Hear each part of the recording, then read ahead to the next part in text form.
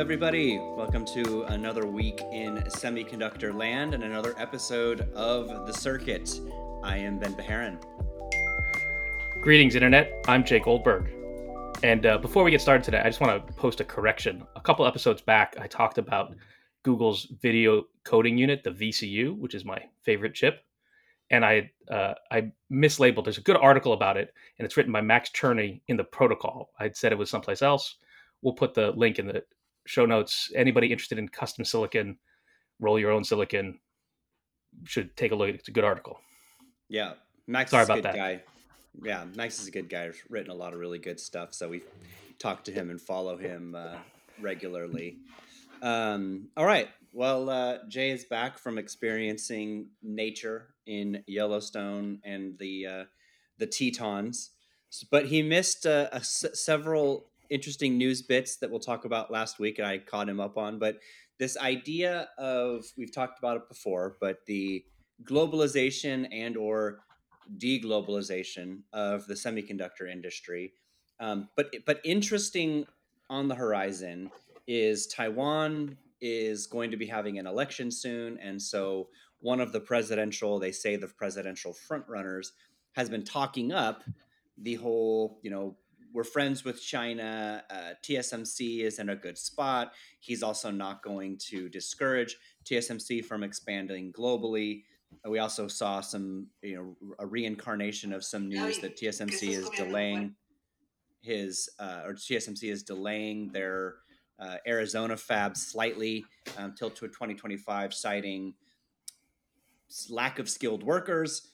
On that front, Pat Gelsinger, Intel CEO, had come out and made some comments about it's not that easy to just move people, from Taiwan to the United States, and so hence why Intel's got an advantage, because they've got a lot of people in the States already doing this. So it was an interesting, at least in semiconductor circles lands, an interesting week of commentary.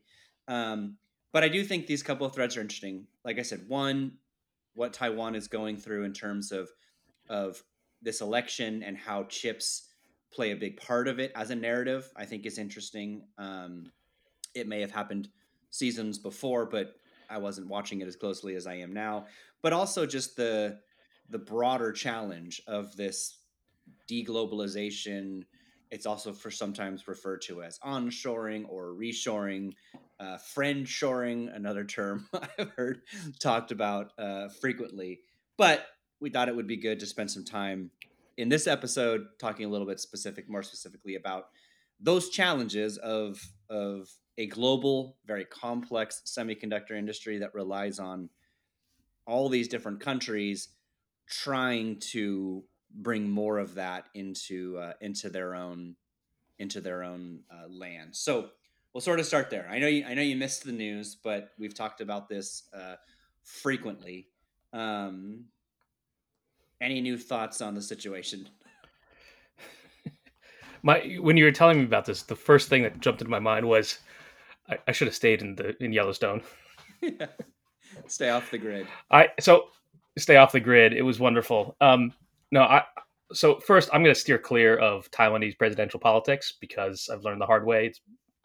I don't have any idea what's going on in their political landscape, but I do think it is interesting how semiconductors have become such a sort of high priority political topic in lots of countries, not just Taiwan. It's important here. It's important in Germany and other parts of Europe. And obviously it's a big political issue in China.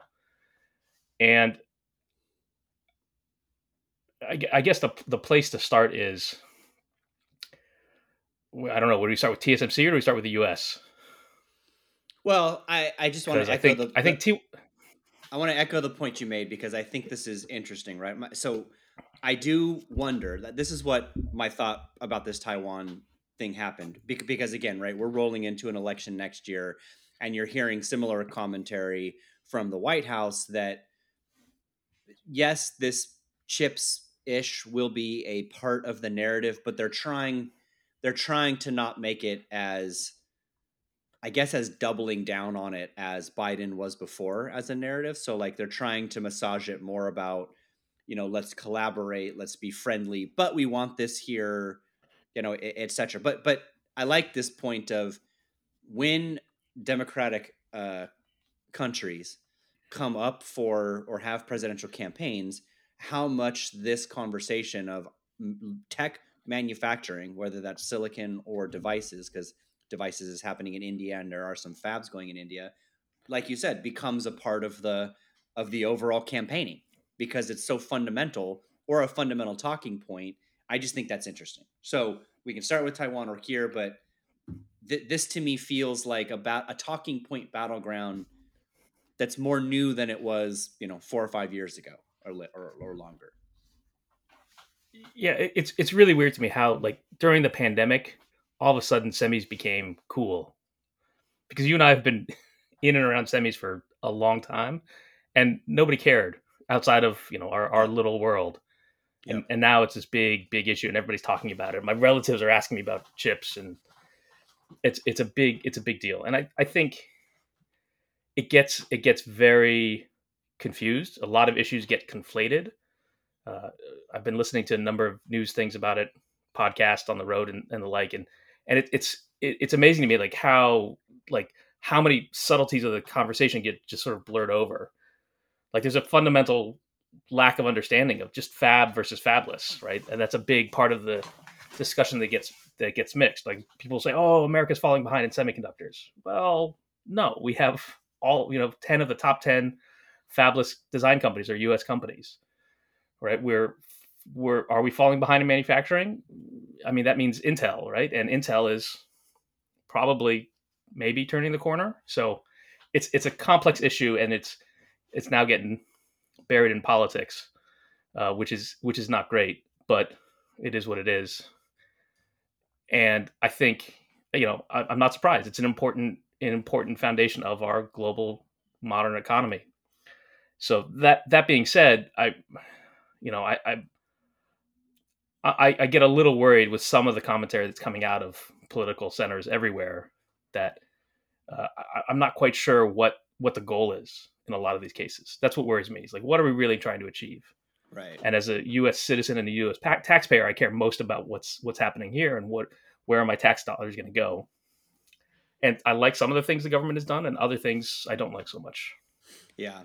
I think one of the real interesting bits here for where we'll just say areas where there is the infrastructure to pull this off. And by infrastructure, I mean foundries, right? The ability to build, the ability to get equipment, and the ability to have the human resources. So the skill sets to do so. There's just not, that doesn't exist, right, in every country. And it's more ingrained in some countries than others, right? I think that's a key part of the strengths discussion, right? Who can do this? And so, I was thinking about this when some of this commentary I was having with other people last week in semis about this was, the United States has a lot of the infrastructure to do this, but again, you look at a company like Intel who has, because of their long-standing role in the semiconductor, actually has foundries or R&D and technologies in other places. Like I almost took Intel's comments or Pat's comments like, we can do it globally. Other people might have more challenges, like to this TSMC point. Like they're struggling coming here. We've done this globally for years, and so we're better at it. Whether that's what he meant or not, like that was kind of my takeaway. But it's an infrastructure, right? People, process, um, you know, skill sets across the entire the board that I think makes it possible for some to do and others. Now, again, it doesn't mean that it's a slam dunk that Intel pulls all of this off from a manufacturing standpoint either. But I do think it's interesting because you could argue who's done the best as a foundry at globalizing before, and there's only a handful of people. Yeah, I think that's fair. I think this is expensive stuff, right? A fab costs $30 billion, so there's only a small number of companies in the world that can even imagine spending that, and an even smaller number of companies that have the Yeah. capability to do it. TSMC has had this advantage for a long time where they have the benefit of, we can't say manipulated, but certainly tightly managed currency, which has given them a significant advantage in effectively lowering their cost of labor. Right. And it's interesting to me because TSMC has, I think Morris Chang and a couple of, I think that, or maybe a couple of TSMC execs have said producing in Arizona is going to be 20 to 30% Yeah. more expensive than it Right. is to produce in Taiwan. And 30% is roughly what the experts say the new Taiwan dollar is undervalued by. Right. And so I don't think it should be lost on people that Taiwan has had this currency advantage compounding in its favor for 20 plus years. And I think that's a part of what they're going through now is, they actually have to pay market rate for labor in the international level. And so they're having a hard time recruiting people because they're not used to, they're used to very different labor practices. Now, that being said, every time, every, a company goes from its home to some other country and starts a new factory, there are growing pains, right? There's a whole like genre of literature of former Western American execs wrote books about their time opening car plants and food plants in China 20 years ago. It was the same kinds of things. It was like, oh, I can't believe this workforce is so unprepared for this, and those kinds of lamentations. And 99% of the time, it just turns out that there's just differences. Like the way you did it at home isn't going to work when you move overseas. And American companies saw that moving around the world in the 80s and 90s. Japanese companies went through that when they had to open up plants and car plants in the US. It's sort of a natural culture shock issue. And I think we can chalk a lot of it up to just growing pains.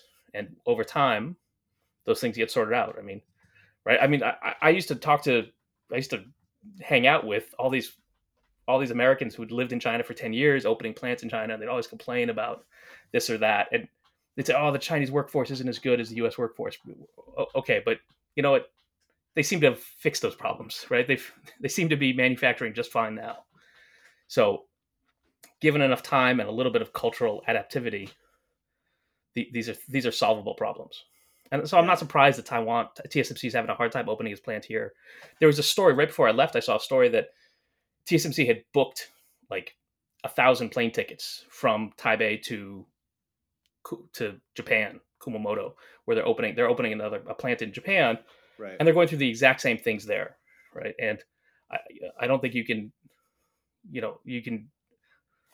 assume that the Japanese workforce is lazy or unqualified any more so than the U.S. workforce is. It's just different. But Yep. TSMC, to get its plant working the way it wants to, the way it used to, they're gonna they're gonna move 1,000 employees to Japan for a few years. Like the Right. the employees and their families are gonna have to go live in Japan to get the plant set up. And that's one way to do it. There's probably a better way, but that's how they're gonna do it. Yes. Well, and I think part of that was sort of to Pat's points, just saying how difficult it is to move a bunch of people here because it kind of sounded like that's what TSMC was going to do, ship people here so they've got talent. The cost one is a good one. Um, I mean, it seems like right at TSMC in Taiwan's always going to have a cost advantage over something that they do externally, which would be similarly true of Samsung at their leading edge, right? Which I think is interesting because it is one of the questions about how Intel continues to bring more of that talent and manufacturing to the United States at the leading edge because there's an argument that their costs will actually be higher because of that. And so customers of Intel's foundries will pay more in their overall payments that they're going to make from a product side, but that would have similarly been true because you had heard right who would be TSMC's main customer in the United States. It would be Apple, but Apple would end up paying more, and so it's kind of like any customer that's looking at that could then say, well, do I want to make it with Intel if the price is the same, or TSMC if price is relatively similar? Like that cost advantage may not be the same if somebody's looking at locally produced silicon. Yes, it'll be there in global. Yeah, I mean, I think that's important too because it touches on something that has kind of been noodling around in my head for a while, which is that we tend to conflate the issue of capability and economics, right? Intel can manufacture, EUV chips, 2 nanometer, whatever. They can do that today. They can't do it economically today. Right. And same thing in China. Like China has EUV systems. They can produce, very very small very small nodes. They just can't do it at commercial scale. And I think that's something that is important, but gets lost in a lot of these sort of high level conversations. A lot of what we're dealing with is just the economics of this, as opposed to the technology of it. Technology, all these countries can do it, but economically, it's only TSMC can do it at that scale, and maybe Samsung. Everyone else is still trying to iron out the economics and get their yields where they need to be to actually make money at this very expensive game. Yes. Yeah, well, I mean, again, right? That comes back to the global dependencies of cost, because part of this, and I wonder again, right? How much in, let's just say, we know it's going to come from Biden's side. I don't know what any Republican candidate will say about this, but there is a need for technology trade to flow so that there aren't absorbent taxes and or um, fees placed on that trade that make it harder for, right, in this case, a US company to get the goods and materials that they need. Because you see this all over the place, right? There's concerns that wafer price is rising, there's concerns that tooling is rising, and so all of that happens, and it will be compounded if, again, we're not a global cooperative environment. So I'm curious kind of how the narrative softens in that way, just to make sure that, yeah, trade agreements will remain in place. We're going to try to avoid absorbent fees because we know this is expensive, because essentially we need to keep whatever structural cost advantages we can in an environment that is a fully global semiconductor industry. Yeah, I mean, I don't know if you looked at the trade stats, but in all this talk of decoupling and deglobalization, right? Even and then with the Trump tariffs and the semi restrictions, China's exports to the rest of the world, China's exports to the U.S. have actually continued to increase throughout all of this, right? So I'm not sure I even accept the premise of this that there's decoupling going on. I think there is a very strong interest among American companies to reduce their reliance on China. Right. But as you and I have talked about before, that's going to take a decade or two to work out. And in the meantime, China still has a lot of advantages and is still the leading manufacturer of a lot of things. Well, and I think Right? And we're still the very, very much dependent on their trade. yeah, I know. I think the point is right. Right. You've got, at least if we're just talking about coming back to China and the U.S., you've got China trying to decouple dependencies from the U.S. and or from China, and China trying to decouple from the U.S. So you sort of have this two parallel path while those things play out. A recognition that each other is needed still in that scenario. But I think we've said, and I think everybody tends to agree, right, with this in general. Like, it'd just be better if everybody really worked together and understood this is a complex global problem and made progress in that, instead of fought some of these battles, even if they are more language driven. Um, but I want to come back to this sort of talent question, because it's come up a number of different times. The issue of where will, I mean, every country has to address this, right? If you want to bring more onshoring, you need to be developing the expertise for your gaps locally, right? That's why China started investing a ridiculous amount of money in semiconductor manufacturing, so that they could, have people go to school, get engineering degrees, and then go work at SMIC or other places trying to push the leading edge. They needed that talent pool because they weren't just going to pull it from other places.